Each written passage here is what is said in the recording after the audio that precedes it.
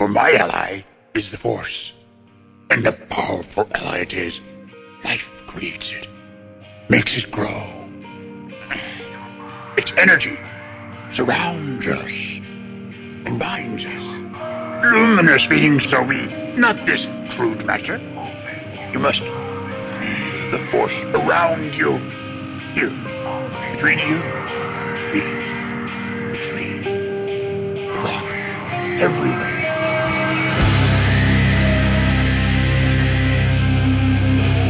I am a Jedi, like my father before me.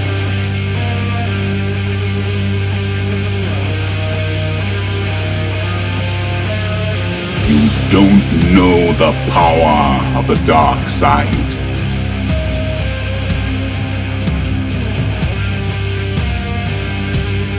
If you strike me down, I shall become more powerful than you can possibly imagine.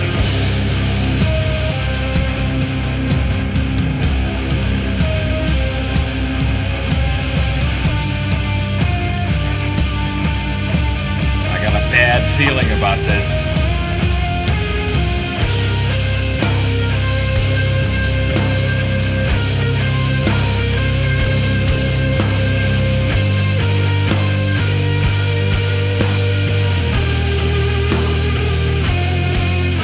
Welcome to episode 186 of Blue Harvest. I'm your host, Halls Burkhart. And I'm your host, Will Witten. And we're back. We've got a little bit of stuff to talk about. Nothing too crazy. No title for episode 9 still. We'll see how that plays out in the next couple of weeks. That's kind of crazy. I thought it would be out by now, and I'm not even sure whether or not they're going to tease anything at the Super Bowl or not. They're definitely not. I mean, I know they said they weren't, but isn't that what you do when you're trying to maintain a secret? Deadline, who's pretty up to date on this kind of stuff, said there's going to be no Star Wars trailer or anything during the Super Bowl. And you got to think, like, when they did the Solo one during the Super Bowl, they announced that ahead of time. So, yeah, to me, I've never thought they were going to. You know, every year except for last year with Solo, people get all excited and think there's going to be a Star Wars trailer or teaser during the Super Bowl, and there never is. When did The Force Awakens first teaser trailer come out? The brief one came out. Yeah. So with Force Awakens, we got a trailer on Black Friday. That was the teaser trailer where we saw all the characters for the first time very briefly. Yeah, the very first one. Yes. That was on Black Friday. That it starts off with Rey. Yes. Actually, it starts off with Finn popping up. Right. I watched that trailer so many times. So many times. So that was Black Friday 2014. And then we got the first full trailer, or, you know, the next actual trailer. Because that's really a teaser if we're going to fucking split hairs or whatever. Right. That came at Celebrate 2015. Then the classic behind-the-scenes look thing came during Comic-Con. The Mark Hamill real sets, practical effects. That thing getting back to the old ways of doing things. Came out, Comic-Con 2015. And then the final trailer came out on Monday Night Football sometime in October of 2015. I don't know the exact date on that one. If I had to guess, we're looking at a very similar schedule for episode 9. You got to think Disney has a lot of movies coming out before episode 9 this year that would probably be more benefited from a Super Bowl trailer. Captain Marvel, Endgame, Far From Home, although I don't think there will be anything new from Far From Home because we just got that first trailer a couple weeks ago. Lion King, all kinds of other stuff coming out before Star Wars. And if I had to guess, I'll stick to this. And for the record, I'd love to be wrong because I'd love to see something from episode 9 before April, but I think the first trailer will be in April, personally, at Celebration. They just seem Can't wait. Oh, I mean, literally cannot wait. I mean, when you think about it, we're like 3.5 months away. If that's the case, it's not that long. I can be that patient. Not even 3.5, like right now, 2.5 months away from a possible trailer. At the most, I would say. A title, we'll get that before then. We'll definitely hear the title for episode 9. I don't know when. Like, I just keep thinking, oh, it's going to happen. I don't know if it's the case across the board. Granted, you know, with the spin-off movies with Rogue One and Solo, that's a different circumstance, but it seems to be with The Force Awakens and The Last Jedi, their titles were announced right around the end of shooting. Like, The Force Awakens title was announced on Twitter with a tweet that said something to the effect of, principal photography on The Force Awakens wrapped today. And that's how they announced the title, right? So, that's, if I had to guess, it'll be, I don't know, because we don't really have a great idea of when they're going to be done shooting episode 9. It's wrapping up. It's getting close to the finish line. But it's going to be sometime in February when it's done. So I would expect we have a title by the end of February. That's fucking 28 days, though, to try and decipher when that's going to be. So maybe it'll be Monday. Maybe it'll be next Thursday. Maybe, you know, there's no telling. Do you think the title will have the word hope or return in it? Or even Return of Hope? I don't know. I've said before, I'm dog shit at trying to figure out a title for a new Star Wars movie. I mean, clearly so am I, but I'm guessing here. Because, you know, A New Hope is like, I guess, a reference to Luke. But right. You could say, you know, Rey is kind of her own Luke-like New Hope in this era. Absolutely. So it's interesting if you think, like, so we got The Force Awakens and The Last Jedi. Both of those titles are very sort of like Force, Jedi central. They're very, I mean, Force and Jedi are in both of in each of those titles. So I wonder if it's going to continue with that theme. Is it going to be Force/Jedi themed in some way? You know? And then if you look at like A New Hope, that's talking about Luke. The Empire Strikes Back, it's the Empire getting revenge for the events of A New Hope. And then you don't really get anything in any of the titles for the original trilogy, like referring to the Force or Jedi or anything until Return of the Jedi, right? Yeah. Then with the prequels, you get The Phantom Menace, which refers to Palpatine. Attack of the Clones, obviously. It's about the clones. The beginning of the Clone Because sometimes Army. it refers to a person, or sometimes it refers to kind of the entire movie's chapter title, basically. You know what I mean? Well, honestly, it kind of seems that it always refers to the general theme of the movie. Like, well, it has to, right? Like, it's the title right. of the movie. But you're right. Sometimes that theme, like, that can be centered around a character, or, you know, like a person or a character, right? Because, like, look, like Return of the Jedi is you can really take it as either Luke or Darth or Anakin, because Luke is the return of the Jedi, like, to the galaxy, right? But what happens at the end of Return of the Jedi, Anakin Skywalker returns. It's literally a return of a Jedi. You know what I'm saying? He returns from the dark side, stops being Darth Vader, and becomes Anakin Skywalker again. The Last Jedi refers to Luke and Rey. Like, Luke is the last Jedi in the movie. And at the end, he says, "No, I will not be the last Jedi," referring to Rey, who is now the last Jedi. You see, right, making her the last one. So, I don't know. It'll be interesting to see. I expect things will heat up shortly. It just makes me wonder.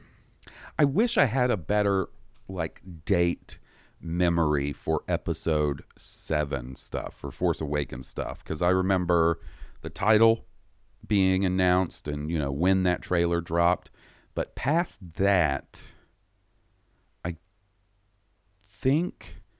think we might have gotten some character names, and we definitely got character names and stuff before the next trailer came out. So yeah, I'll be interested to see. I'll be interested to see what all bits of information we get before the first trailer. With it being J.J. Abrams, it may not be a whole lot. Because we've got a lot of new cast members. And I'm getting kind of anxious or antsy to hear their character names and stuff. Like, I keep forgetting that Charlie from Lost is in episode 9. Yeah, right. And I wonder if he's going to be an alien or if he's going to be like a Terran. Yeah, I imagine he's probably going to play a human, but I can't say that for sure. He could make his... You never know. He could serve either purpose equally as well, I think. Be a cool droid, too. Yeah, sort of like old Alan Tudyk playing... Even C-3PO. Mm-hmm. Well, playing K2SO and C-3PO. And anyways, we got lots of stuff to talk about this. I keep saying lots of stuff, but it's not a whole lot. And we're going to get to that. We took a little title-related sidetrack. But I'm going to give you guys some business. Oh, I like that! You can like us on Facebook at facebook.com/Blue Harvest Podcast. You can follow us on Twitter, Twitch, and Instagram at Blue Harvest Pod. You can email us at blueharvestpodcast@gmail.com. We have a Patreon page where every Monday we post bonus Blue Harvest podcasts. Podcasts like Blue Harvest Adventures, which just had a new episode drop. Star Wars Year by Podcast with our buddy Steele. Cooking with Will, which you guys might be seeing very soon. Oh No, It's Hall Solo, Jaws, and Steve versus the Prequels, which we posted a new episode of just a couple of weeks ago, where Steve and I watched and talked about Attack of the Clones. So, if you're interested and you want to check that out and you want to support this goofy little show, check it out at patreon.com/Blue Harvest Podcast. And we are so excited to be part of the Making Star Wars podcast network, the home to a delicious bounty of Star Wars podcasts. And what are we? We're the parsley that it sits on top of. We are the kale. Mm-hmm. That's it. The that kale lines the buffet at Pizza Hut. There we go. We're the snot for guard. Such lovely trimmings in the cornucopia. As now, this is podcasting: Steel Wars, Rebel Girl, The Sith List, Rogue One, Podcast 2187, Idiots Array, Tarkin's Top Shelf, First Order Transmissions, and The Cargo Hold. So there we go. A little business for you guys. That was good business. Thank you. I try to give good business, short and sweet as possible. I like it when it's hot and fast. So we got a little bit of stuff to talk about. That's probably a little bit of stuff to talk about. Episode title. We got some book stuff to talk about. We got a little bit of a Mandalorian update from Jon Favreau. We're going to talk about one of the Resistance episodes that we haven't discussed yet. And then, because you guys are the best, we're going to hear from a lot of you guys. As many of you guys as possible. Because we're backed up We got voicemails. We got emails. We're going to get to them. We're going to hear from you guys. We're gonna We got a chit-chat space, and I need you to fill it. overfilled. That space is like, damn, we got to expand. Stuffed crust, overstuffed crust. Goatsy. All right. So, let's spin the wheel of the three fucking things we got to talk about, Will. What do you want to do first? Resistance, book stuff, or Mandalorian? Let's do Mandalorian. I'm excited about that. Okay, so, Jon Favreau has been teasing us with some pictures here and there on his official Instagram account. He's such a tease. Yeah, but you know what? At this point, The best kind of tease. we've seen more stuff from The Mandalorian than we have from Episode 9. Granted, I think we're going to be getting that before Episode 9, so I guess it makes a little sense. But Jon Favreau definitely seems to be more in the school of Rian Johnson promotion than J.J. Abrams, where, throughout the production of The Last Jedi, Rian Johnson shared, just little behind-the-scenes pictures here and there. Never gave anything too big away. I believe the first time we saw the A-Wings were going to be in The Last Jedi were from one of those behind-the-scenes posters. Or pictures. Anyways, Jon Favreau posted on his Instagram this week a picture of a droid. Why don't you tell us what we're seeing there, William? I believe that is the droid. I forget his designation, but the droid from A New Hope with the bad motivator. Mm-hmm. That's who it looks like, and that droid would be... This droid's got a bad motivator. That would be R5-D4. R5-D4. He looks dirty, too. He looks gross. So, yeah, that's what it looks like But he looks good. I mean, he looks like he did in A New Hope. Right, which, is not to say he looked great in A New Hope, but damn. But he looks just like it, basically. And, it is important to keep in mind that just because it's a droid that looks like that, it doesn't necessarily have to be R5. I've seen a lot of people be like, it's not necessarily R5-D4, which I'm pretty damn sure it is. It's a valid argument, but also I just don't understand the thought process. If you want to put like an R5 droid in the show and you want it to be a droid, a different droid than R5-D4, why not just give it a different color scheme? Right.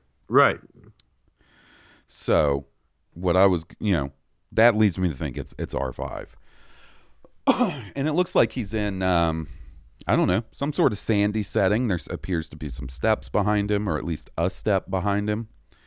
The exciting thing to me from seeing this picture is if we do some quick math, which we all know I'm great at, R5-D4 plus a sandy location definitely makes me think that we, along with many other people, are correct in assuming that we're going to see Tatooine in this show.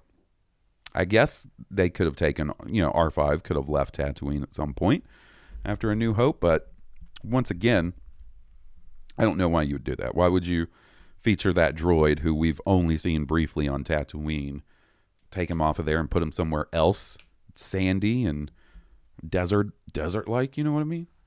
Yeah, doesn't make sense. I think that's exciting. I'm down to see. I think so too. One of our classic planets, like, I definitely get sort of the why does Tatooine have to be in every Star Wars movie, and obviously that hasn't been the case in a little while. But I also don't understand why, if you're going to use a desert planet, why do you have to make a new desert planet when you could just use Tatooine? Well, because you made a new desert planet, okay, and it was Jakku, right? Mm-hmm. Which, to be fair, I understand, like, especially with Rey not being related to anybody, you don't want to set her on Tatooine. You see what I'm saying? But yeah, at this point, like, look, Tatooine has a certain familiarity. It does. It also has a certain remoteness, which is what Mm-hmm. you want in a story like this, because if you think about it, Tatooine has the perfect amount of sparseness. It's kind of like the Wild West. Right. It's not super metropolitan, but it's not super jungle. It's not Endor. It's... And from what we've seen of Tatooine, it is pretty varied as well, with the canyons and stuff, like the Jabba's palace is in, and some of the locations you see in the prequels, especially Attack of the Clones. So why do I think desert planets keep coming up? Realistically, they're easy to shoot. Okay, those settings remain sparse, not populated by people. So if you want a wide open space shot, deserts and canyons and things like that are good places for that. Yeah, I definitely agree with that to a certain extent. With The Mandalorian, though, they seem to be not filming in an actual desert. They're filming on sets. Our buddy Jason has posted about 1 billion pictures from the set of The Mandalorian, right? Nice. And in those pictures, there was definitely something that appeared to be Jawas. So Jawas, sand, R5-D4, Tatooine, right? Right.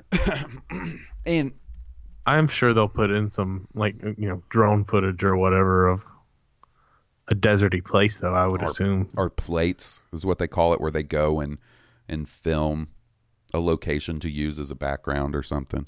Or it'll be CG. It won't look like they're just filming on a small area, Right. They'll do it up.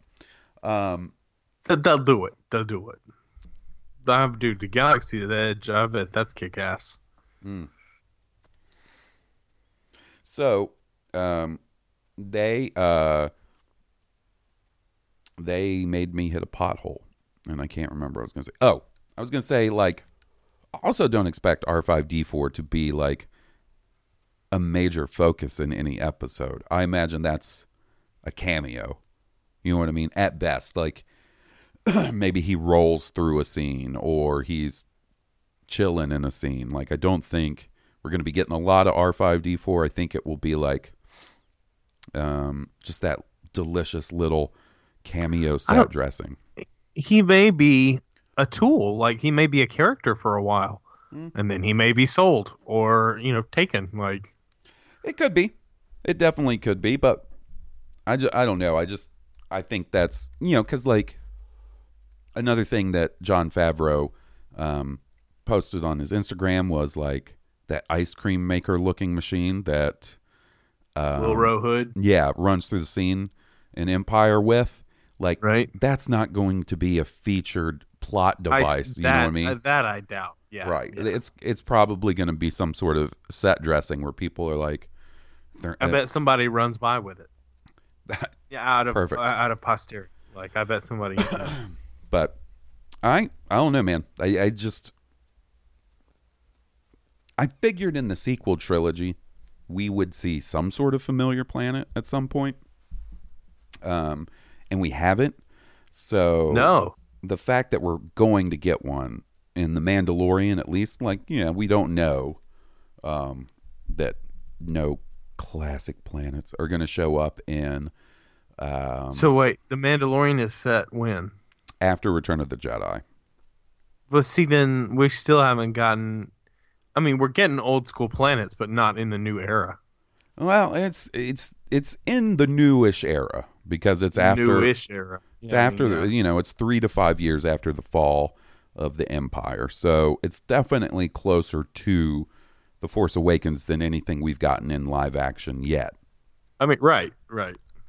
So, yeah, I'm pretty stoked about it, just to see Tatooine again. And it wasn't even that I specifically wanted Tatooine itself in the sequel trilogy, but I figured we'd see something we knew, something like. Well, I mean, say it all the time. It also makes common sense. We know that's where a crime syndicate is based. Or we know was. there's it was, yeah. We know there was a major, underground black market crime syndicate being run from Jabba's palace. Yeah, and maybe that. I assume it's somebody's palace. I clearly not Jabba's, but I wonder if they have established in the new canon who moved into Jabba's palace after Return of the Jedi. Because I know that was a thing in the old Legends books. And nothing's coming to mind if they have established something about It's Boba Fett's fortress. that. He crawled up out of the Sarlacc and took it by force. See, this is the thing, dude. Because the Twi'lek, what was his name? Bib Fortuna with his meth Bib Fortuna face and was, his meth fingernails. yeah, being a feckless ruler. The thing I was going to say is, like, so we got Tatooine. It's after Return of the Jedi. It's the Mandalorian. There's a guy in Mandalorian armor. I'm not going to get myself excited about it, but if Boba Fett survived the Sarlacc, like, maybe this is when we find out. Like, or maybe it's just Tatooine.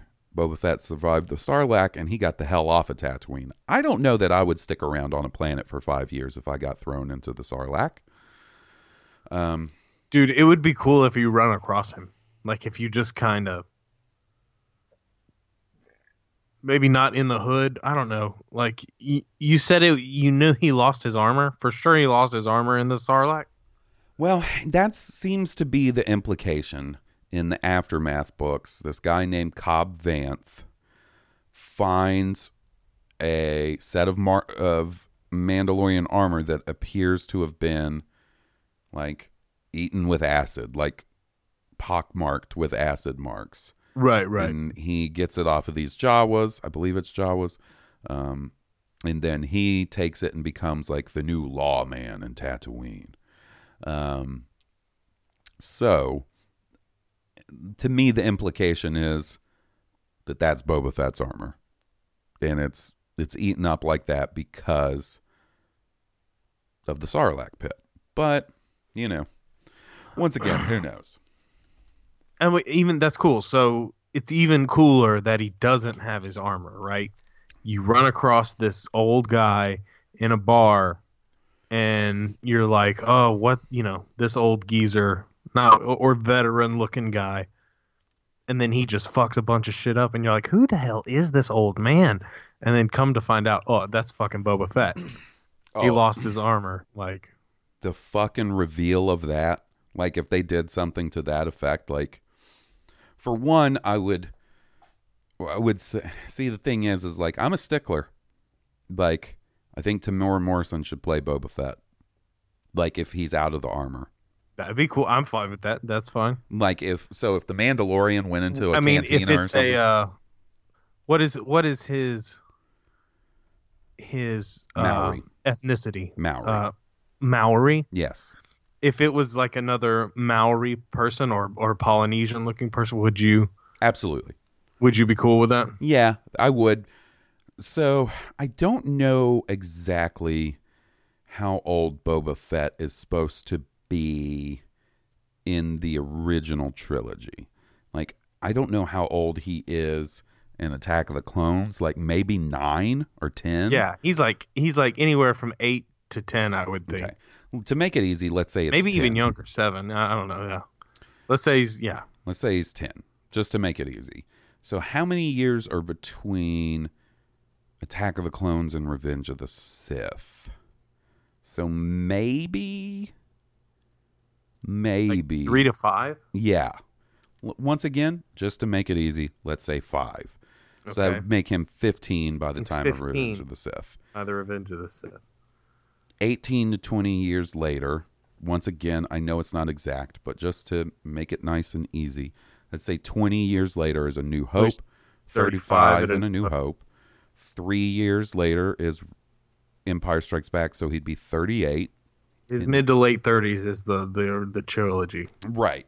So then by the time of... After the Return of the Jedi, we're talking 40s. Yeah, he would be in his 40s. So I would say, like, Tamora Morrison is definitely... Would be appropriate. I mean, right there. He's Even if the man's in his 50s, he's in good enough shape to be Right. looking the part. So honestly, I think it would work. But of course, that would be a dead giveaway. What if it was The Rock? No, thank you. No, thank you. I do not smell what you were cooking. Why would you do that to me? I don't know. It was just funny. I was like, it's like I don't know, pinching your nipples. I don't know. Oh my God, The Rock. No, man. No. Anyways, let's move on. So, we had some stuff announced today as far as books go. We know that Galaxy's Edge is basically right around the corner. It's going to open up, I believe, this summer in California and then the fall in Orlando. And they announced a shit ton of tie-in books and stuff that are going to be associated with Galaxy's Edge. There's going to be a comic series from Marvel. There's going to be a book from the author Delia Dawson. She wrote the Phasma novel that came out shortly before The Last Jedi, sort of in the lead up to The Last Jedi. Yeah. And it's going to be called Black Spire, which is like one of the central like locations on Batuu, which is the planet that Galaxy's Edge is set on. That's a cool name. Yeah. They even mentioned the Black Spire in Solo. So they've been planting some little references and seeds to Batuu and the Black Spire and a bunch of different stuff, like the Thrawn books and stuff, I believe had a reference to either the Black Spire or Batuu. Batuu was the planet we saw at the end of Star Tours when we wrote it last year. The planet that you end up on where you see like IG-88 and stuff, or a IG-88 style droid, that's Batuu. So that's cool. I mean, I'm very excited about Galaxy's Edge. I definitely want to check it out someday. I don't know that like a whole like sort of promotional novel release schedule interests me that much. I'll check them out when I have the time to listen to an audiobook, but it's not something that I hear and I'm like, oh, fuck yeah, finally getting a book about a location at a theme park. But in these promotional items, they did announce 2 other books that I think sound pretty cool. One of them is also being written by Delia Dawson, and it's called Star Wars: The Skywalker Saga. And it's apparently a fairy tale take on episode 1 through 8. So those stories sort of retold in like the format of a fairy tale. Okay, I've been watching some Disney Channel, and on the Disney Channel, there are these animated, kind of like greatest hits, like Star Wars greatest hits moments. Yeah, the Galaxy of Adventures. Yeah, they're awesome. Yeah, they are fucking awesome. I think we talked about them when they first debuted, like on that Star Wars Kids YouTube channel. Yeah. Yeah, they're really cool. I think they're really neat, and I think it's a neat idea for promotional purposes to like. Very inspiring. Yeah, it captures the essence of the moment in the film and the magic that it creates in your mind as well. Right, and I also think it's a good tool to sort of introduce Star Wars to a younger kid in a more digestible, like easy to understand, like you get the point really easily. Like Luke Skywalker is a hero. He uses this mystical power called the Force, and he fights with a badass laser sword. You know what I mean? Yeah. Darth Vader's the bad guy. Han and Chewie are ace pilots, and they're best friends, and they fly around in a kick-ass spaceship. So, you know, I think they're pretty much cool all around. I would love to see... I know it's not in the cards, and I wouldn't watch it in lieu of the original trilogy, but I would love to see something more long form in that animation style. Oh, absolutely. You know? Samurai Jack me, Star Wars. Yeah, it's a little more detailed than Samurai Jack, I think. Yeah, but like, I was just giving an approximation. You know, I'm not... Samurai Jack me off. I was impressed with the storytelling. in Samurai Jack, and especially the way they ended it with that last series, season, series, whatever. For sure. And that was a neat instance where like it came back after a long time. Right. And Samurai Jack as a concept to me drives home the point that storytelling without dialogue. Right. In a major way that I really respect. For sure. Well, it's like the introduction to Rey in The Force Awakens. Like, think of how long goes by when you first meet Rey without a single bit of dialogue. Right. And you learn so much about that character without a single bit of dialogue being spoken, you know? Yeah. Tom and Jerry and Jendi Tarakovsky taught me a lot about without dialogue. The other book that they announced that I thought, like, when I saw the cover, I was like, I got to show this to Will. It's called Star Wars Myths and Fables. Myths and Fables, written by George Mann. And it has got a cover that is the most Star Wars meets Frazetta shit I've ever seen. It's pretty crazy. Dude, I want a print of it. It is a Jedi standing on a rock. He's got a cloak, a blue lightsaber, and he's looking at a big ass fucking dragon. What I assume is maybe a crate dragon. It could very well be. But it is a dragon. It's a space dragon, like. Yeah, and there's like a moon in the background. To me, it looks like the kind of Star Wars poster you would buy at a head shop.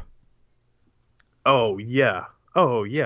Like you turn on a black light and that thing fucking looks tight. I'm just impressed with that big ass beast and the Jedi standing there. So, the concept of this book is it's going to be a collection of myths and fables that are told in the Star Wars universe. This will be a book that I'll get. You know, I don't get a lot of the Star Wars ones, but this will be one that I do. Because I'm a lore hound. Like, I love lore. Well, you should these check myths out, and fables are right up my alley. You should check out StarWars.com because they have an excerpt from this book that's basically a legend of Tusken Raiders defeating a crate dragon. Oh, wow. So, I think you should check that out just to get a taste for it. It's very cool. I thought it was very cool. I'm hoping there's like some tasty artwork within the book as well, like in the vein of what we're getting on this cover. I'm enamored with this cover. Like, I know it's not going to be a lot of people's things, but much like my buddy Will here, I also love D&D. To me, even sort of the border in the gold reminds me of a fantasy novel. That or like an AD&D like module book. Yeah. And I'm all about it. I hope they have posters or something from this. You know, that split second when I first took the image in, like I saw the dragon and then the writer written at the bottom said George, and I just assumed it was going to be a fantasy novel, George R.R. Martin or some, like my brain just said fantasy, and I was like, no, this says Star Wars myths and fables, and that guy's holding a lightsaber. Yeah. So, yeah, I'm excited to check this one out. I think it's me too. One of the ones I'm most excited for. So, so we are not technically a wyvern. Why is it technically a wyvern? Because the difference between a wyvern and a dragon has hands. Okay, so it has four legs. Technically, yeah, it's got 4 legs and wings. Technically, you've never seen a dragon in a movie. Maybe in Dragonheart, but in Harry Potter, wyvern. In Game of Thrones, wyverns. Like, technically. I know those are all still dragons, but I'm just saying technically. I see. By Dungeons and Dragons rules, to be a dragon, it needs to be able to stand on 4 legs and have wings. Not have wings as its arms or its front legs. Yeah, not like, the 3 fingers on the tips of the wings or, a hand on the end of the wings. Like, wyverns are like dragon chickens. They, all their hind legs do the work.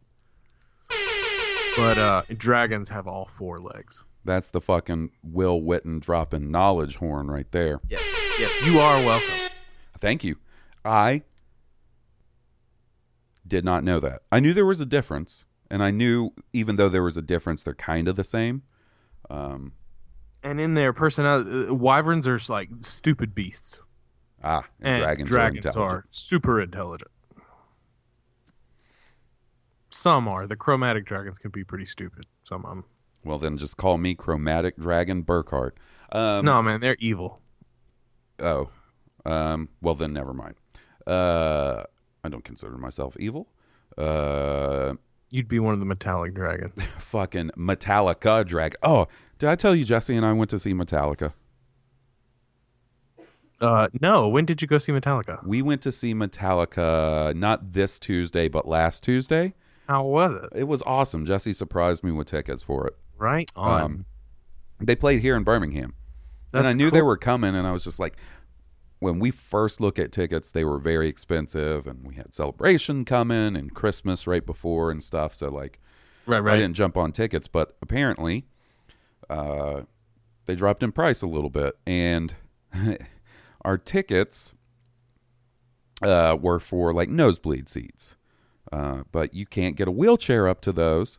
So thanks to some by default magical wheelchair powers, we got sat in a private box. Whoa, nice. Yeah, man. Yeah, it was pretty nice. It was right up my alley because I'm not crammed in with a bunch of people. I can see well, like, you know what I mean? Like, yeah. It was pretty sweet. It was pretty fucking sweet. The stage production that those dudes did was insane. For one single song, they didn't do this the whole night. For one song only, these little cavities in the stage opened up. And this concert was a concert in the round, meaning the stage wasn't at one end of the arena. It was in the middle, and the crowd is all around the band, 360. Right?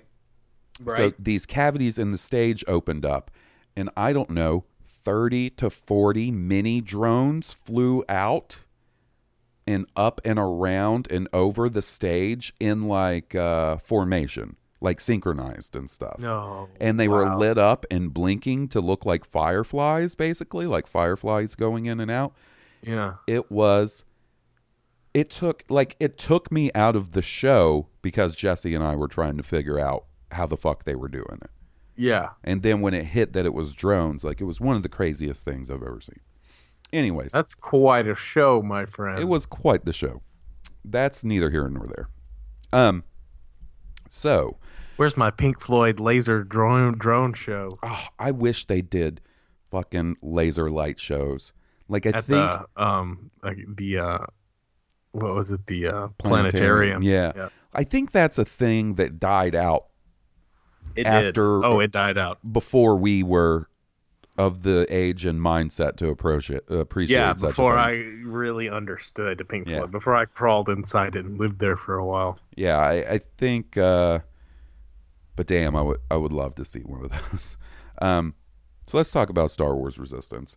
We're not going to cover both episodes that we haven't talked about yet because Will's On Demand is acting Yeah, up. I went to the On Demand and it said nothing available. And I was like, come on now. The last time I watched these, they were like the whole season 1 was there. And then I went and searched it like to see, when it was airing that if I could get to the On Demand through that. And it wasn't. It was like, oh, you can record upcoming shows. I was like, no. Yeah, it might just let me have it on demand. I don't know what was messed up. It might just be a glitch. I would check it over the next couple of days. If for some reason it still doesn't show up, maybe you do want to schedule it to record them just so we can stay on top of it. But I've had glitches with like On Demand and that kind of stuff, so I'm sure that's what it is. But we are going to talk about the episode Dangerous Business. You saw that one, correct? I believe so, yeah. It's the one where Kaz has to go work with Orca and Flix in their acquisition shop, like their parts store. Yeah. To help pay for some parts or something that he's trying to get. Yeah. And like it's kind of like the episode Bebo. It kind of starts off as like a humorous romp that then sort of morphs Serious is up a little bit. Yeah, morphs into something that actually seems pretty important to the plot. So basically he gets hoodwinked, right? And Right. this dude comes in looking for a super rare part, some sort of, I can't remember what they call it, some sort of mining device. And he tricks, Kaz can't sell it to him, but he basically tricks Kaz into telling him it's there, and then has him deliver all these other parts to him. When that happens, locks him in a cargo crate with Bitey, the shop's pet, Gorg, I think those things are called. And then the dude goes and steals the part. Kaz has to find his way out of a sticky situation. That's a sticky situation. That's sticky situation right there. And then basically, long story short, you find out that the First Order is who was trying to get this guy to steal this part for him, and they really want it for some sort of mining purposes. So, nothing. Again, mining, you assume kyber crystals? I would think that that's at least a pretty good assumption. I don't know. I don't know that they would go back there, though, right? Like, they already have miniaturized Death Star tech. Yeah, and I don't know. So, I don't know if you're familiar with this sort of theory, but it seems to be one that might actually turn out to be true. Have you heard the theory that Starkiller Base in The Force Awakens is actually Ilum? I've heard that theory, yeah. And that the reason they used it is because Ilum was so rich with kyber crystals, right? Right. But the general mechanism of Starkiller Base seems to be a little different than the Death Star. It doesn't seem like it's powered by kyber crystals because it draws the power in from a sun and then shoots that power out. Maybe the kyber crystals are used to store that energy and redirect it or something. But I don't know. Which provides an interesting concept that maybe when it was blown up, all that kyber crystal like spread across the galaxy, or at least the blast site, planets within light years of the. I didn't even think of that. But it also kind of implodes and turns into a sun. Yes, it does. Yes, it does. But yeah, that would be kind of cool if that fucking shot kyber crystal out across the galaxy. Interesting. And that way Jedi would have to hunt for it, in the area that Starkiller Base exploded. But I forgot, it didn't explode, it imploded. Right, and we know that Ilum wasn't the only place you could get a kyber crystal. No, it's just rich with it. Right. And all of my knowledge about it basically either comes from the Clone Wars or that Clone Wars animated thing that didn't happen, that the Jindy Tartakovsky one that's not valid right, but anymore. they did Ilum again in the canon Clone Wars. Right. Not the Clone Wars micro series. That's the term. So yeah, that's basically where my knowledge of Ilum comes from. But we know there's kyber crystals on Jedha, so I imagine those aren't the only two places you could find kyber crystals. But I do like the idea of it shooting kyber crystals out in at least that solar system. I mean, all we really know about kyber crystal is that it is a crystal that reacts to force users or force sensitive people, and it and like they creates bond strong energy. Yeah, and it sort of the strongest stars have hearts of kyber. Right. Is that like? But is that a factoid, or is that is that like a philosophy? Is that like a wisdom? Right. We don't really know that.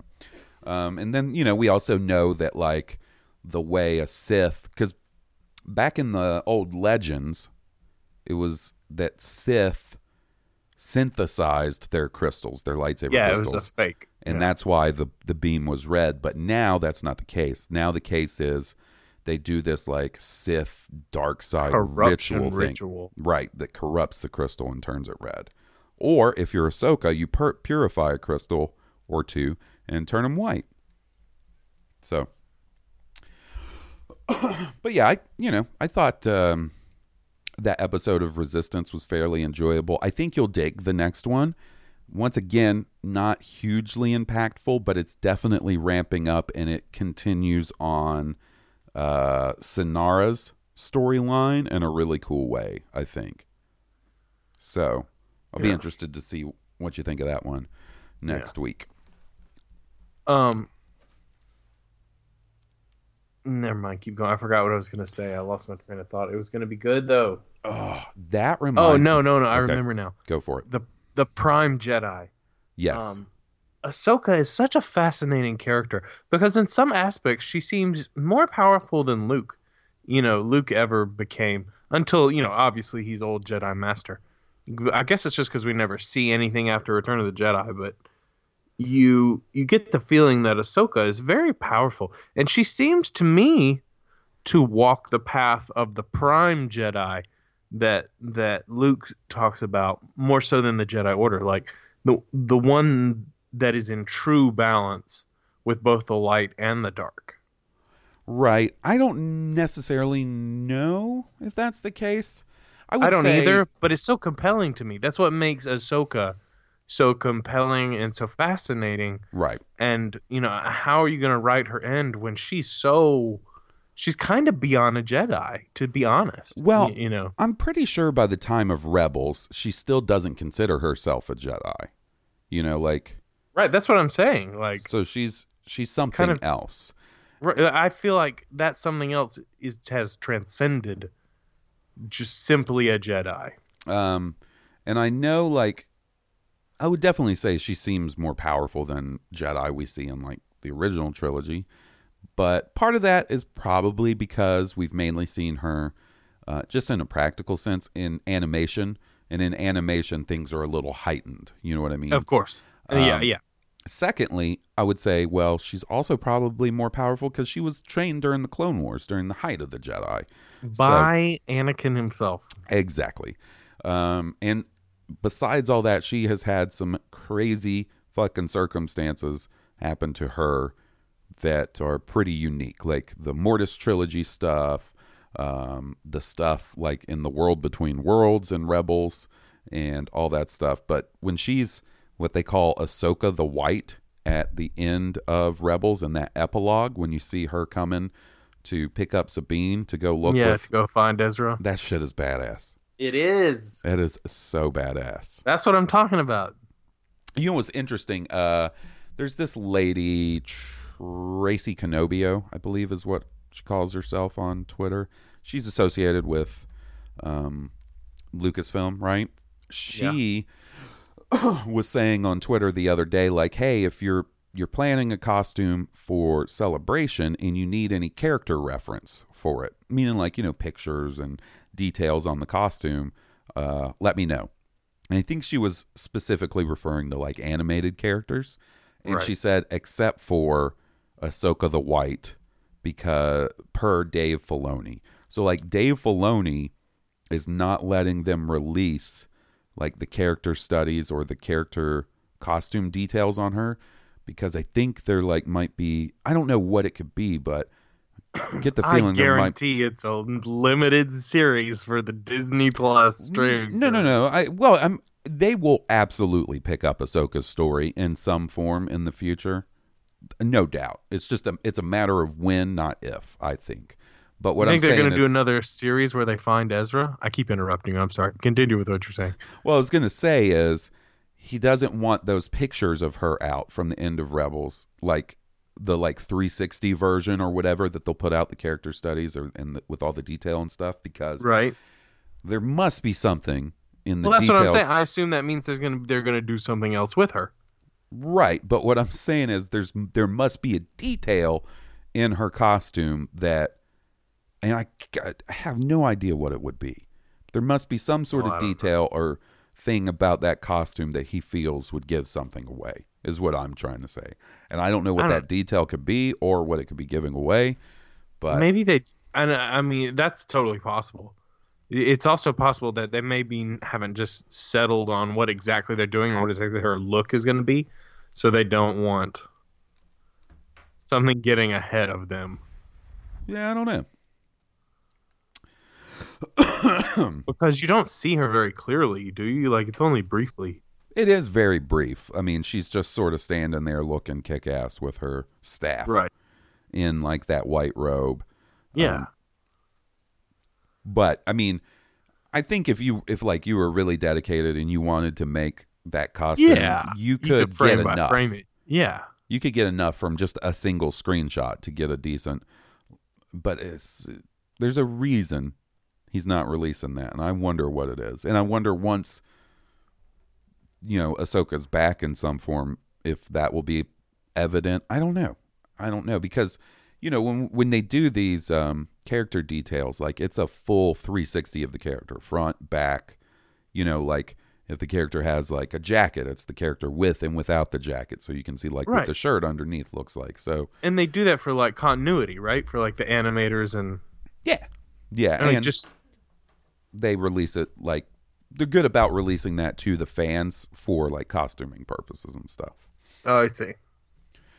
Because that's super helpful if you're trying to make a costume or cosplay. Yeah, costume of an animated character. Like having as many views of that character as possible is like, especially in super high detail with explanation. I mean, come on. All right, buddy. You want to do some voicemails and some emails?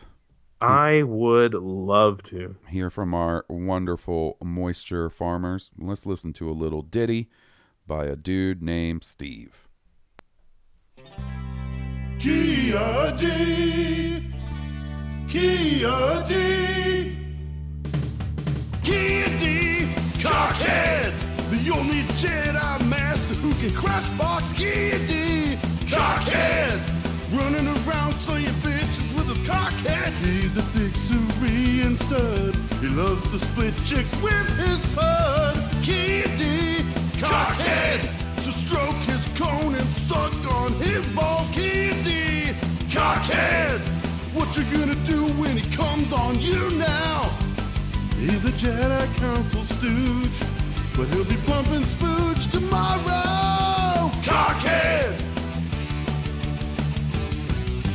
Lou Herbert, cockhead, Hansberger, cockhead, Will Witten, cockhead, Goose Payne, cockhead, G Money, cockhead, King Tom, cockhead, Joe, cockhead, Kia D, cockhead, cockhead.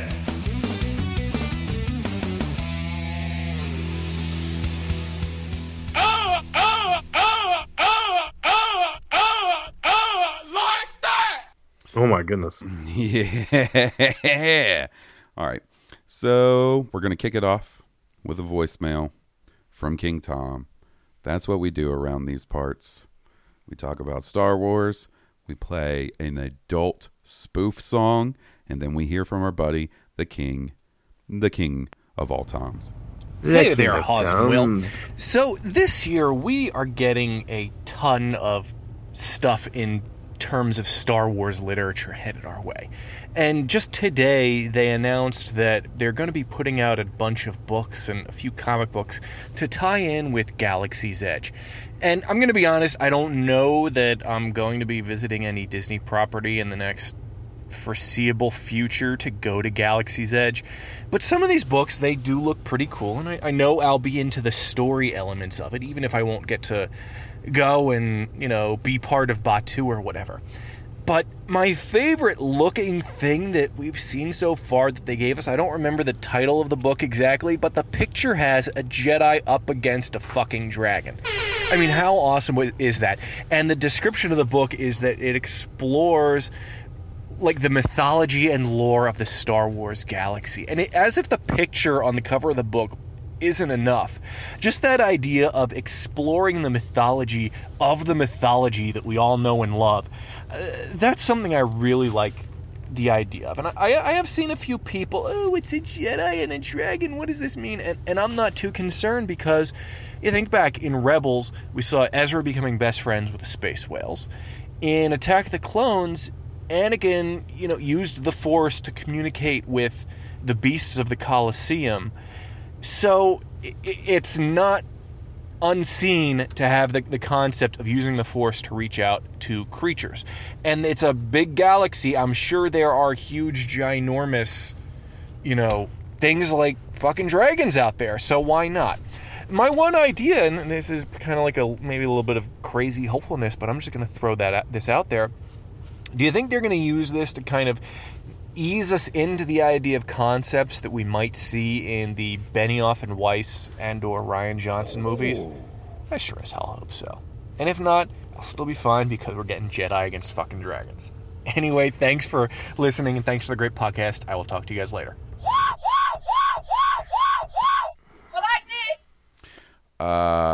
That's a cool concept that I hadn't thought about, but it's cool as shit. Yeah, man.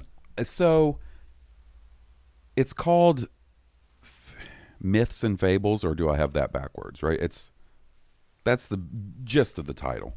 I've already forgotten, and we just talked about it not that long ago. Yeah, Myths and Fables, that's correct. So, I think that is going to be the context of the book, is these aren't necessarily events that happened 100% the way they happened. They're myths and fables. They're passed down. It's that like age-old game of telephone where details are heightened or lessened. You know what I mean? Right. But the fact that one of these myths or fables could come from either the Benioff and Weiss trilogy or the Rian Johnson trilogy, if one of them takes place, way before the prequel trilogy, oh, that's a cool idea. Yeah, it is. That's a real cool idea. And I don't know why people would be up in arms about the dragon on the cover, because for one, Krayt dragons are established. Exactly. One, we don't know that they necessarily are like flying dragons. I can't remember. Like, I remember Krayt dragons from Star Wars Galaxies. I remember fighting them, and they didn't have wings. But, I don't know how they're represented in like Star Wars canon. But yeah, Krayt dragons are a thing. So why couldn't a flying fucking dragon be a thing? You know what I mean? I mean, just for all we know, like, that's not even a Krayt dragon. Like, it's a totally different dragon from a different... Yeah, I think it's a totally different creature, if I had to guess. I'm totally fine with fucking... Star Wars is space fantasy. Dragons and giant serpents and giant creatures are, like, part of fantasy. Like, we've gotten the Rancor. We've gotten a fucking pissed off Yeti. We've gotten... like King Tom said, those beasts in the arena in Attack of the Clones. We've gotten the fucking what are those monsters in The Force Awakens? What are those things called? Rathtars. We've gotten Rathtars. So look, we got all that shit. I don't know why we couldn't have a damn dragon in Star Wars. I'm all about it. All right, next up, we have a voicemail from our buddy Sal Perales. Now This Is Podcasting and the Rogue Rebels podcast with he and his family, which is a delightful, fucking delightful listen. You guys should be checking that out if you're not already. Here we go. This is what our buddy Sal has to say. I bet it's going to be insightful as shit. Hey, what's up, Blue Harvest homies? I just listened to the part of the episode where you guys were talking about Luke and his mission on the second Death Star and the whole, bad guy flipping, and that's why the good guys are able to defeat the bad guys, kind of Huck's prediction of 9s and stuff. So I just wanted to weigh in with my little, piece of info. And it's nothing revelatory, but I always thought when I was a kid, Luke's mission at that point had diverged from the rebellion mission. Luke leaves the rebellion to do their thing on Endor, and just is like, nah, I'm going to go talk to my dad, that's it. And he doesn't even do it. I think he doesn't do it with the prediction that it's all going to work out. Because he kind of says, goodbye to Leia, I have to go. I have to try. Those are his words to Leia. I felt that there's good in him. I have to try. And that's it.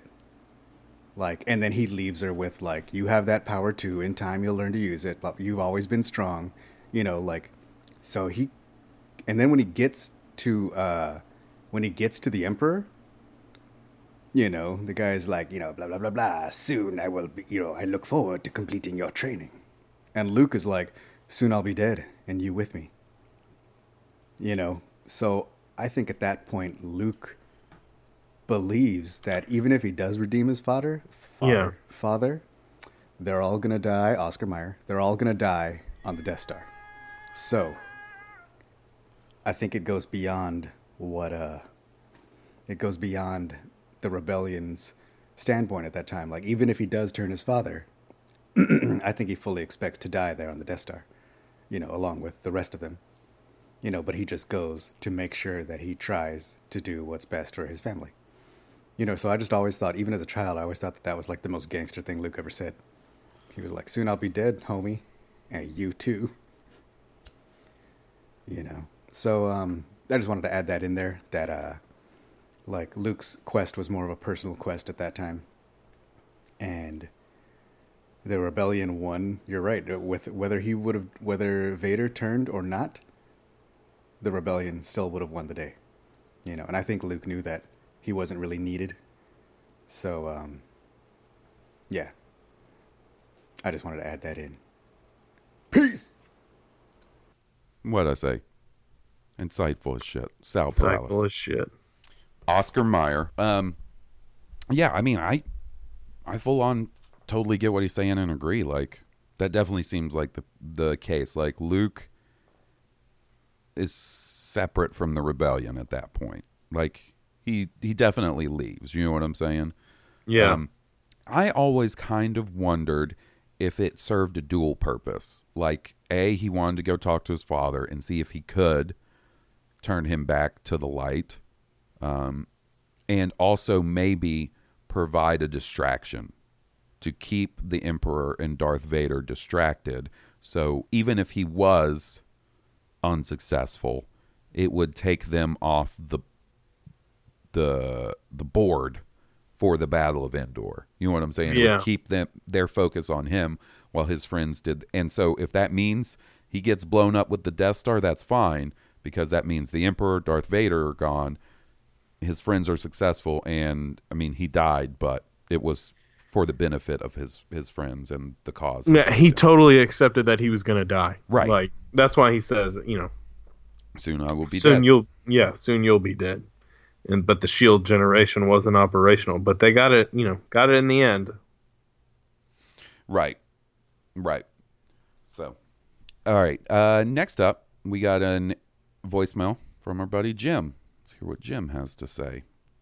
The title of the subject line is "Oh Man." I talked to Goose today. It was a good time. All right, let's hear what Jim has to say. Jim's. Hawes and Chef Will. I'm not going to do the Mr. Crusher. Both connotations are negative, so we'll stick with Chef Will. I will, since I'm giving you the recipe today, we'll call you that. I wanted to start off with a couple Star Wars things. First, Ponda Baba, his arm got cut off and he's bleeding, and they're like, why didn't he cauterize? Maybe his species their blood doesn't cauterize, maybe doesn't coagulate. Their blood doesn't clot. It didn't, that's what happened. I'd like to say that. But hey, when you look online and look up that arm and that scene, you'll see a guy who's doing work with a severed head of Ponda Baba, and I'm curious about that. What do you know more stories about that?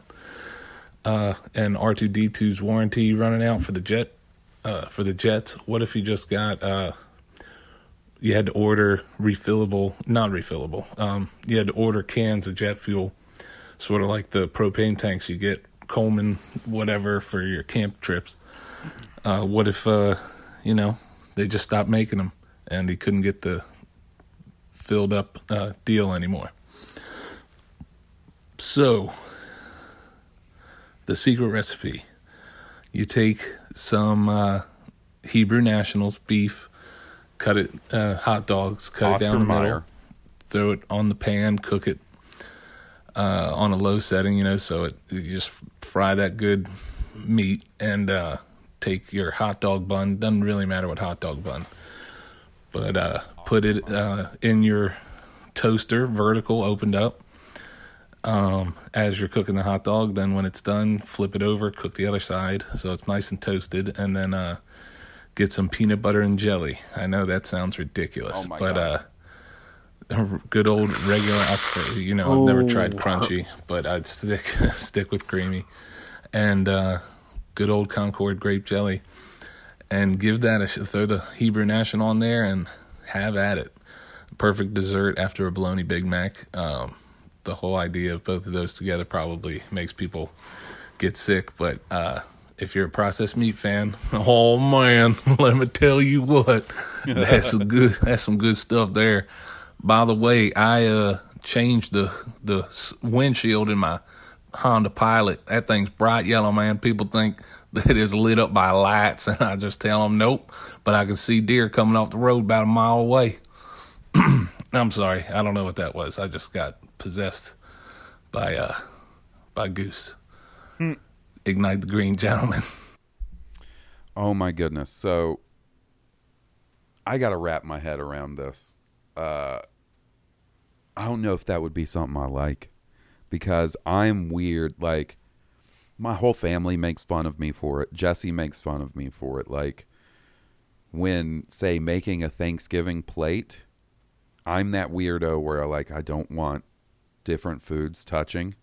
Like, some people make their Thanksgiving plate and they're like, mix all that shit together right now. Oh, gross. That's not me, man. Like, I like my savory separated from my sweet. So I don't know that this peanut butter and jelly hot dog. Well, it's all chilling in the same place on the inside. And it definitely comes out stuck together on it comes out the outside. That's always like when anybody like gives, because my family constantly gives me shit about this. I don't know why they just can't let me live. And like, I don't make a big deal about them mixing all their shit together. Just let me not have my stuff touch. But they always, it's going to the same place. That's not the point. I'm not tasting it together in the same place. Anyways, as far as the decapitated Ponda Baba head, I believe that originally he was going to have his arm cut off and be decapitated, and maybe that was a little too gruesome. Like, they felt that was a little too much for the movie, and so that was cut out. I believe that's the case. You want to know why I always thought his stump was bloody after it got cut off? Why is that? You know, the wound should have been cauterized by a lightsaber like Luke and all these other people we see. I thought maybe because it fell and hit the ground, it busted the end of the arm open. That makes a lot of sense. But I'm no alien physicist. I mean, it's just as valid an answer. You know, the in-universe Aqualicia's blood don't clot. Right. I mean, if that was I would be like, okay. I mean, maybe that's a little too deep of a dive for you guys to explain, but whatever. I dig it. Hey, space science. That's all I got for you right there. Yep. All right, next up we've got I believe a first-time caller from our buddy Eric. Let's hear what he has to say. What's up, Halls and Will? This is Eric from Austin, Texas. I started listening to you guys back in October, and I'm really liking it so far. I listen to a lot of Star Wars podcasts, and you guys have definitely become my number one go-to. So I wanted to throw something out there for you guys. There's been a lot of talk as to what's going to happen with Kylo at the end of Episode 9. Whether he's going to be redeemed or not, most of the conversation seems to involve his death.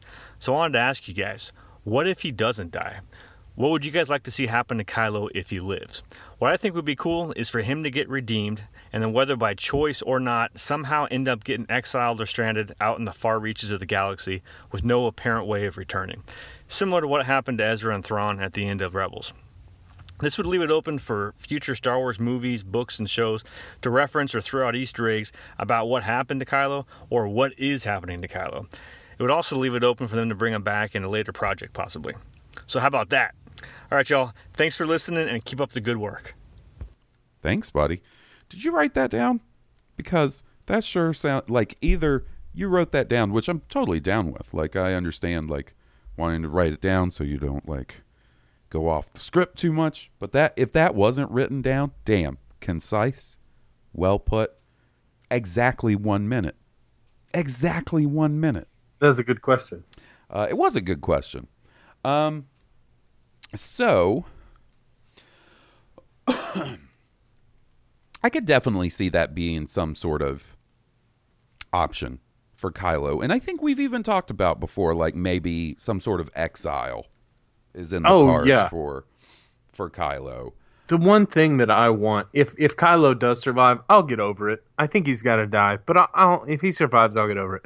I don't want another trilogy of Kylo Ren and his redemption story. If you're doing Kylo Ren's redemption story or his penance story, like, give me a one shot of that. Yeah. So if that were to happen, like, and Kylo was either, sent off into exile or ended up in exile some way, right?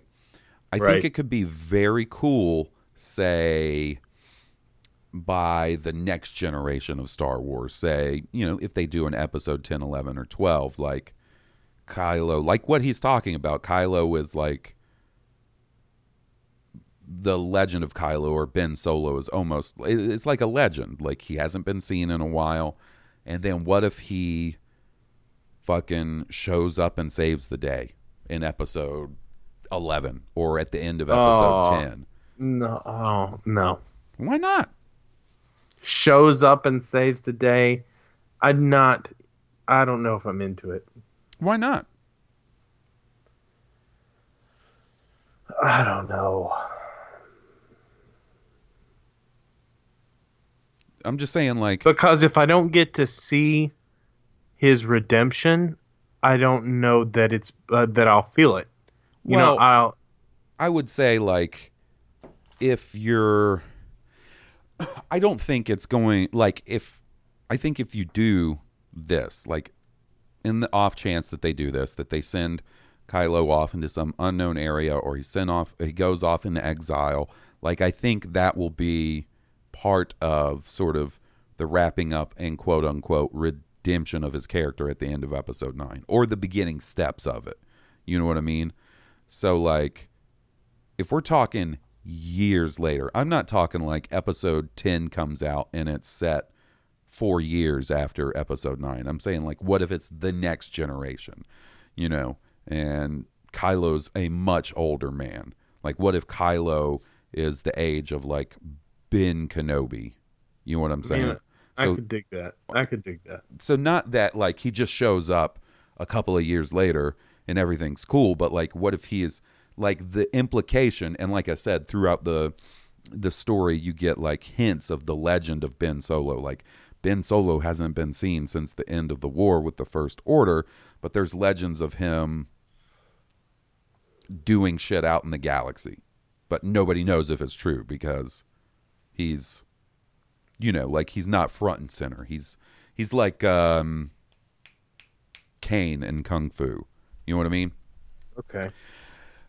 And then he shows up. And, like, the implication would be that he's spent years in exile trying to make it right, trying to set right the wrongs he did. Right, but that's the implication. That's what I'm saying. You don't get to see him do that work. You just kind of... Yeah. To me, it would be jarring to go from one to the other. Well, see, that's what I'm saying. You would have to do something in episode 9 that would start him on that path, whether it be, like, doing something that brings the First Order down, or saving Rey, or saving Leia, or something. See, I still don't think that's enough. Like, I'm not saying it's absolutely enough, but I'm saying it's the start. It starts him on that path. Yeah. You know what I'm saying? The good guy path. And then, like, they're like, hey, man, this does not excuse the shit you did, but you like, get out of here, or whatever. I don't know the circumstances. I'm just saying, from a hypothetical standpoint, if that's the way they're going to go, like, if Kylo doesn't die, they're going to do something with him again, be it in books, be it in comics, be it in movies, years and years from now. Like, if they don't kill off Kylo in episode 9, then there's more Kylo story to tell in some form, right? I would assume. There could be, yeah. So I don't see a world where he survives and there's not more story to tell eventually. Like I said, not right away. I could just see, like, I don't know. I think the reason I like it so much is because, it's not my favorite. Like, I still kind of feel like Kylo is going to die. But the reason I do like it is because it reminds me of something that Sal, who we just heard from, brought up was, in Tales of the Jedi, Ulic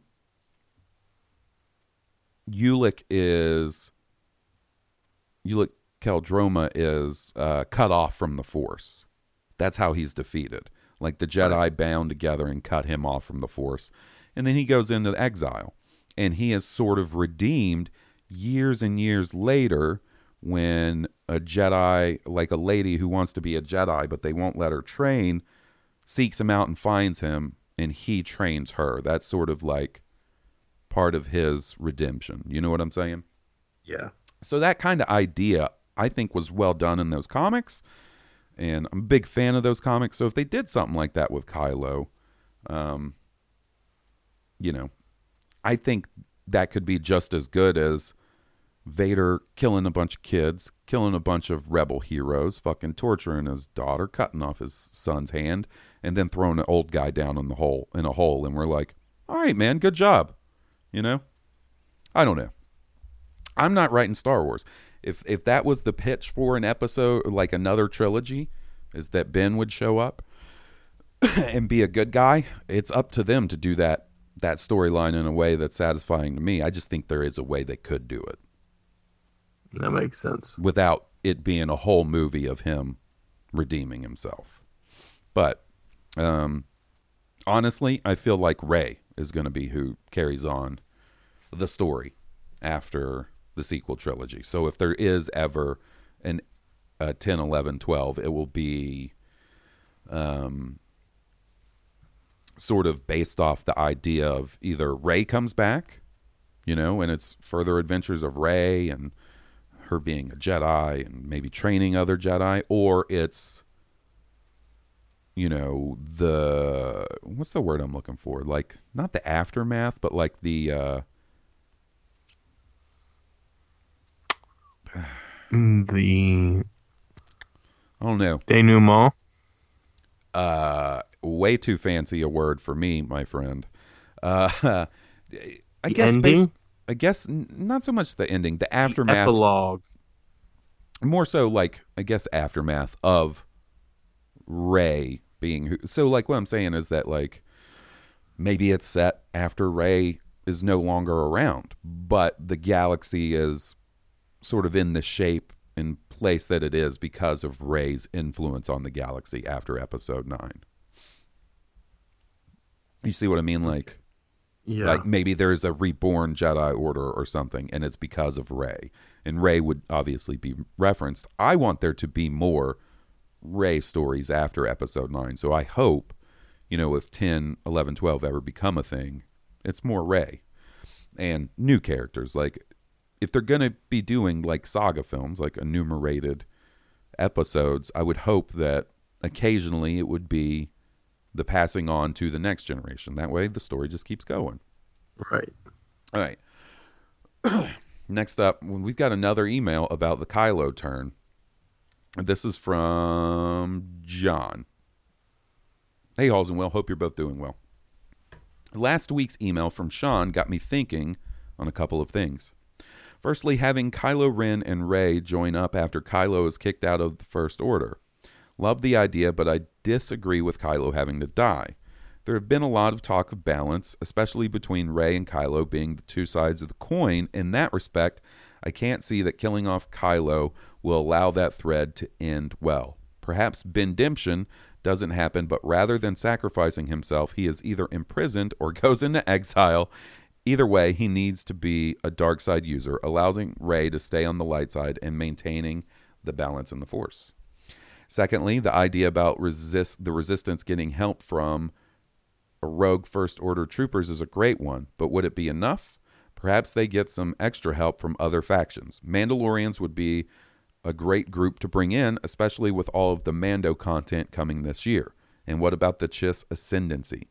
They could be introduced early on in the film, and with their fear of something terrible coming from outside the galaxy we hear about in Thrawn, they could make a deal to help the Resistance and in return get help from the Resistance in what becomes the future episode 10 through 12. Just a few thoughts. Sorry for it being a long one. Keep up the great work. Cheers, Johnny. So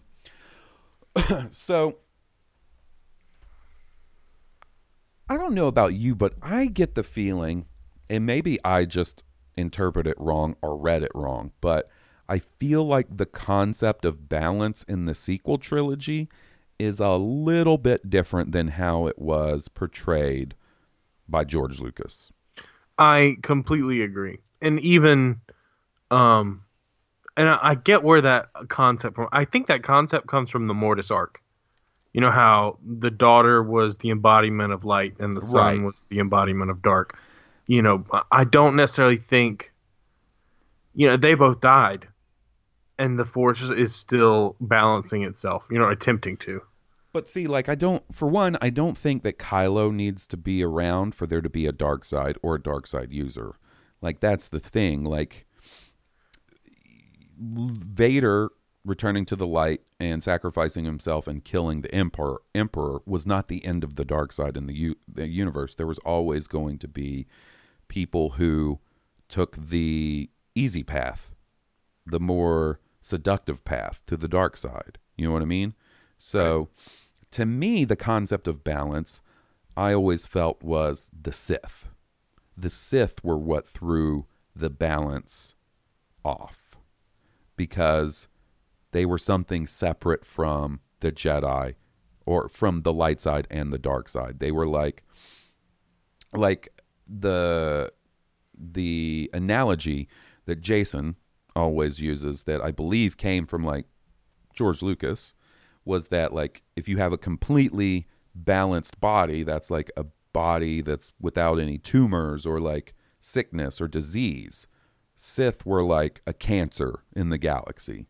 So to balance the Force, the Sith had to be eliminated, right? Right. Now, maybe you have to change that concept a little bit for there to even be a sequel trilogy, you know? And yeah, because I mean, you've got Luke going on about it, and you're not sure. You got Luke going on about it, and you also got Snoke talking about, as you got more powerful, so would your equal in the light would rise. Right. That implies balance. You know, I assume that's an explanation of part of it. You know, I don't know, but the Force is still balancing itself. You know what I mean? Like, right. Well, see, what I'm saying even is Snoke implies if Kylo does die, he's not going to be the last bad guy or last evil Force user ever. Like there's always going to be someone that ends up taking that path and uses the dark side for power of some sort. And even if he does come back to the light side, like I said, the Force will balance itself in some, you know. Right, there will be another the threat dark sometime. Side will right. You know, the dark side will refresh itself. So I don't think, and maybe I'm wrong. Like I said, they could be taking the concept of balance in a completely different way. And honestly, it kind of seems that way with this whole concept of the Prime Jedi and things like that were loosely introduced in The Last Jedi. We didn't get a whole lot about them. So it could really be any of that. All right. Next up, we got an email from, do it with me, Will, Utah Dougie. Halls and Will recently picked up an Xbox One with Game Pass. It comes with a free Halo 5 download. Halo used to be my jam, but I fell out of playing around 3. If you guys are still playing, I would love to join you up once in a while. Dougie. Well, Dougie, it's interesting that you mentioned that because Will and I just last weekend were talking about playing some Halo. Not Halo 5, but Halo 3. Halo 3. We were indeed talking about that. So you should download, if you got the Game Pass, you should download the Master Chief Collection and get that Halo 3 kicking. I might do that this weekend if I can tear myself away from Kingdom Hearts 3 at all. Is that good? It's real good. I haven't played a ton, but it's beautiful. It's fucking beautiful. Like, graphically, it's amazing looking. All right. So I have another email from our buddy H. Jacoby. Hello there, sirs, Halls, and Will. H. Jacoby here again. Thanks for taking my question last week. I really appreciate it. As I briefly alluded to last week, here's the story about how I became a weekly listener and big fan of Blue Harvest. The very first podcast I started listening to was a Star Wars podcast, Star Wars Minute. If you haven't heard of them, you should give them a listen. Their concept and show is brilliant. Each episode is dedicated to 1 minute of a Star Wars film, and they try to talk about everything in universe and behind the scenes. They started with A New Hope and went through each movie in release order minute by minute. As of this week, they're about 1 hour into The Force Awakens. They have a new guest each week. For 1 week, they had our buddy Steele Saunders on the show. I was instantly a fan of his. I love his take on Star Wars, and his personality is just great. So I subscribed to Steele Wars. Fast forward to his live reaction episode last May, and Halls was one of the guests. Similar to how I found Steele, I was instantly a fan of Halls and his personality. Loved your take and thoughts on the movie and how you interacted with the other guests. So I gave your podcast a shot. The first episode I listened to was 150, your solo reaction show. Loved it, and I have listened weekly ever since. I started over at episode 1 and have been listening at work as I go. Got to say, you two fellows really helped the day go by. Thank you for that. Today, the 22nd of January, I got to episode 50, Evan's first appearance on the show. It's all been really good stuff. Now that that's out of the way, here's another question I wanted to throw at you. We know that Rey has the books from the first Jedi library. Do you think that the prophecy of the Chosen One is in one of those books? And if it is, and that's a big if, how do you think she would interpret its application? Would she think this Chosen One? Who would she think this Chosen One is or was? I know this is something that very likely won't be addressed in episode 9, but it's just further fun things to speculate on and have friendly discussions about. Hope all is well with you two. Keep on keeping on, fellas. Your buddy from Portland, Oregon, H. Jacoby. Thanks, buddy. I have listened to Star Wars Minute, and that is those dudes, as far as I know, were the guys that basically came up with that concept of dissecting something minute by minute. Like, each episode is dedicated to 1 minute of a particular movie. Like, I think there's one about The Godfather out there. There's one about Terminator out there. Like, I'm pretty sure those guys started it. And okay. It's a really good podcast. What do you think? Do you think the prophecy of the Chosen One is in those books?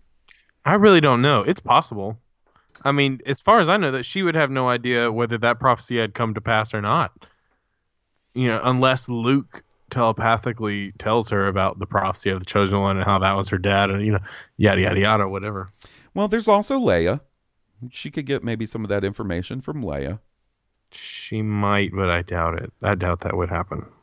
I mean, I don't know why. I mean, they would have had to shoot new stuff, right? Well, no, I'm not saying. Let's say this happens in between the movies. Like, I don't think we'll see her reading those books and be like, ooh, the prophecy of the Chosen One. I'm saying, like, what if this happens in between the movies? I see. Like, it's possible. Like, just thinking of who she could talk to about that, who might have some information. That could be Leia. It could be the Force Ghost of Luke. It could be, she might think, who knows? For some reason, I kind of think those books might be older than the prophecy. Like, I don't have anything to base that off of. I kind of feel that way too. I don't have any information to base that off, but it does kind of feel like that, doesn't it? Kind of feels like those are like the fucking like OG. That was when Jedi was writing things on paper. Exactly. Okay, like the prophecy might have come about, where they were still using computers, like 100 years ago or whatever. Right. That would be interesting. I would, the prophecy of the Chosen One is one of those things I'm pretty much fine with them not really addressing much anymore, because I think at this point, just like the other thing we were talking about, the balance thing, like that's an element of Star Wars you're going to have to change a little bit for there to be further Star Wars movies. So, personally, I feel like Rey is the new Chosen One. You know what I mean? Like, she is, like Snoke says, like, powerful light, or, I was about to quote Luke, like, that a Jedi would rise, or someone in the light would rise to face Kylo. To me, that sort of indicates that Rey is the chosen one for this generation, right? All right. We got one from our buddy Eddie. Hey, Halls and Will. Eddie from Austin here. That's another person from Austin. I wanted to write in again because I've been binge watching Resistance to catch up, and aside from completely falling in love with how the show is, I noticed something very interesting in one of the episodes. It was in episode 6, The Children of Tehar, when Niku tries to say the word children, but pronounces it Child Ren by mistake. It kind of stuck out to me. This is also the first episode of Resistance I can recall that mentioned Kylo Ren by name. And the fact that Niku did this in the same episode made me feel like Filoni was winking at us in a very subtle manner. I instantly thought about the Blue Harvest episode from a few weeks back when you guys did the Star Wars name game to come up with what your Star Wars name would be. Call me crazy, but I think Filoni was giving away a nod here to the brainstorming process of how Abrams and Kasdan came up with Kylo Ren's name. If you write out the phrase Skywalker/Solo children, then play a little bit of the Star Wars name game with it, you come up with Skylo Ren. First syllable of Skylo plus last syllable of Solo plus last syllable of children.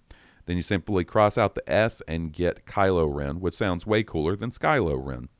Seems so simple, but makes perfect sense to me. If I were writing a Star Wars flick, that's exactly how I would try to come up with names for one of these wacky fuckers. But who knows? Either way, it's a fun coincidence, and I thought you guys would get a kick out of it. I doubt I'm the first person to hypothesize this, but I would love to hear your thoughts anyway. Thanks for all the laughs and insight every week. Stay cool, homies. Eddie from Austin. I think they did some, I don't know if, they did that exact formula, but I think there was some shenanigans behind the name Kylo. Like, because there is like Sky, Kai, Solo, Lo, Skylo, Kylo. You see what I'm saying? Yeah. Are you on me and on Eddie's side on this, Will? I feel you. Yeah. I'm there. All right. I'm feeling what you're putting down. Speaking of episode 9, Resistance, I've been meaning to bring this up. I can't believe we didn't talk about it when we were talking about the episode. In Bebo, the one where Niku gets his pet, they go down into like the guts of the Colossus and they see those kids from the Children of Tehar again. Yeah. She has a Force premonition, does she not? Where he's like, the girl's brother is like, she had this dream, and a lot of times her dreams come true or something like that. You remember that? Yeah. I think that was like a not so huddle hit like that she might be Force sensitive or something. So I totally think she's Force sensitive. I wonder, past that, I wonder if that pays off or turns into anything down the road. Ooh, it would be cool. Yeah. All right. Next up, we've got an email from our buddy Justin. Hey, Halls and Will. I wanted to write you in and thank you guys for last week's touching tribute to Joe. Unfortunately, I never got much of a chance to interact with Joe through Twitter and such, but his presence through the show has been a staple since the days I first started listening to the podcast. The episode in which Joe guested on was definitely one of the first episodes that I heard when I began listening to Star Wars podcasts a couple of years ago, and hearing it again was a fun trip down memory lane. I remember hearing you guys interact with guys like Joe, King Tom, and Steve, which I thought really gave the show a sense of community. I felt like might have been lacking in other shows I was trying out at the time. It really does feel like Blue Harvest is a family with all of the awesome moisture farmers out there. That sense of community always struck me and is a big reason that Blue Harvest is still absolutely one of my favorite podcasts. So I must say a thank you to you, Halls and Will, and of course Joe. On a lighter note, I wanted to throw in my own Star Wars misconceptions. Oh, I love these. From my early years to add on to the ones we've heard from some of our fellow listeners in the past few weeks. In 1997, I totally thought that the Death Star was a formation of multiple Star Wars because of their wedge shape, because what was 6-year-old can really understand geometry. Anyways, thanks for reading, Justin. Dude, that's awesome. He thought like multiple Star Destroyers, like linked up like a transformer or something to form the Death Star. I mean, if you think about it, if they all like were pointed at the same part 3-dimensionally, you could make a sphere of. Yeah, would it be a sphere, or would it be more like one of those origami spheres? You know what I mean? Like, I mean, but hey, let's see that in a Star Wars movie. Let's see a bunch of big ships link up like that. I think that was fucking badass. Oh my goodness. You have the Super Star Destroyer fly into the Death Star, but in not like in a destructive, in like a transformer-y Power Rangers. That combine into the Super Star Destroyer Death Star. All right. Next up, we have an email from our buddy Javier. First-time emailer. Hey, Halls and Will, Javier here, and first off, love your show. My favorite podcast, Faux Show. Started listening to the podcast in September and fell in love with your show and the rest of the Making Star Wars podcast network. So, I've been thinking about about episode 9 just like everyone else. And of course, I have my wishes and don'ts and do's. But what I've wanted to talk about is how this movie is going to open up. We know it takes place about a year after The Last Jedi. This means Rey should hopefully be more tuned in with the Force and know her new place in the Resistance. I'd love for this movie to jump straight into a ground battle. You see Rey running towards some troopers holding the repaired Legacy saber. Then maybe zoom out to Poe and his X-Wing in a space battle above this planet. This could give us a cool "This is Star Wars" opening for our last movie in the Skywalker saga. Now, the part I'm still on the fence about but think it would be cool is if behind Rey was another Force user. Not necessarily a Padawan, but someone she found along the way is learning the ways of the Jedi alongside her. Maybe someone Force Ghost Luke told her to find? I know this trilogy is about Kylo and Rey, but adding another Jedi to be would be a good way to show there's hope for the Jedi Order in future trilogies. Well, what do you guys think? And what are you two hoping to see after the opening crawl? Love the show, and keep up the amazing work. Best regards, Javier. That is an interesting question. I'd love to see more Force users in episode 9, but I don't know if there's enough time to do everything you need to do and introduce a new Force user.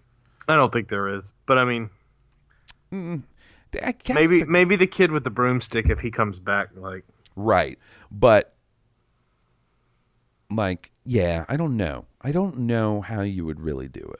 But once again, unless we get to see Rey's disciples. Yeah. It just seems awfully quick. I kind of assumed she wouldn't go right to disciples. Right. It seems awfully quick for her to have disciples like a year later. Right. And the question for me is whether episode 9 is going to start off on a high action note, a la Revenge of the Sith and The Last Jedi. The Last Jedi starts off on a pretty high action note. Or will it start off a little slower pace like Return of the Jedi, where, you know, it starts off with the Emperor showing up on the Death Star and C-3PO and R2-D2 going up to Jabba's palace. Really, the action doesn't kick in until like the Rancor fight, and then until Luke shows up, and then it pops off. Yeah, so I kind of wonder if it may not necessarily start off like slower pace like that. It may start on an action note, but I kind of feel like they may. What were you going to say, buddy? I'm just wondering if there's a time jump, if they'll make an attempt at catch up, or if they'll just kind of start the story and you just make assumptions. I mean, that's my kind of favorite way to do it, but I think they'll wonder. Yeah, I think they will drop us in. The crawl will give us any hugely important information about what's taking place between 8 and 9, and then they'll just drop us in. Be it drop in at a slower moment or an action-filled moment. But I kind of feel like they'll hold Rey back for at least a little bit. You know what I mean? Where she won't. I agree. I think we'll catch up with her last. You know what I mean? And it'll be, not like a copy of Return of the Jedi, but very Return of the Jedi-esque, where she shows up to help out her friends, or at just the right moment, like when they need her most, or it's all part of some big plan, Yeah, her arrival is the crux of the plan or whatever. Yeah. All right, buddy. Well, I am starting to get a little hoarse. I've done talked my damn ass full head off. You got a pony? You said you got a little horse. So we did not get to all the emails tonight. We still have one from our buddy Dave. We still have one from Colton. We still have one from Josh. We've got a second one from Utah Dougie. So we will get to you guys next week. You know how we do. No moisture farmer left behind for too long. Thanks for recording with me, buddy. Dude, thanks for having me. We should get on some Halo 3 for a couple of matches this weekend. We really should. Hit me up if you want to do that. I get on a fucking get on a Ghost, cause some havoc. Yeah. Get a Warthog with my buddy. We'll play some multi-team. Get my battle rifle on. Stick somebody with a plasma grenade. Sounds wonderful. Guys, if you like our theme song, please be sure to check out the band that was kind enough to provide the music. They are Stone Cobra. You can find them on iTunes, Spotify, and at stonecobra.bandcamp.com. Leave us a 5-star iTunes review if you have a chance and haven't done so already. It really helps us out. And we'll see you guys next week. Will we be talking about an episode 9 title? Maybe. Who knows? Probably. I don't even know about probably. I don't even want to say probably because I feel like I'll jinx it. I'll be talking about it just like I was talking about it this week. Well, I mean an official one. Oh, I doubt it. Episode 9, Boba Fett's big fucking birthday. We'll see you guys next week. This has been Blue Harvest. I'm Halls Burkhart. And I am Will Witten. May the Force be with you. May the Force be with all of you. May the Force be with us.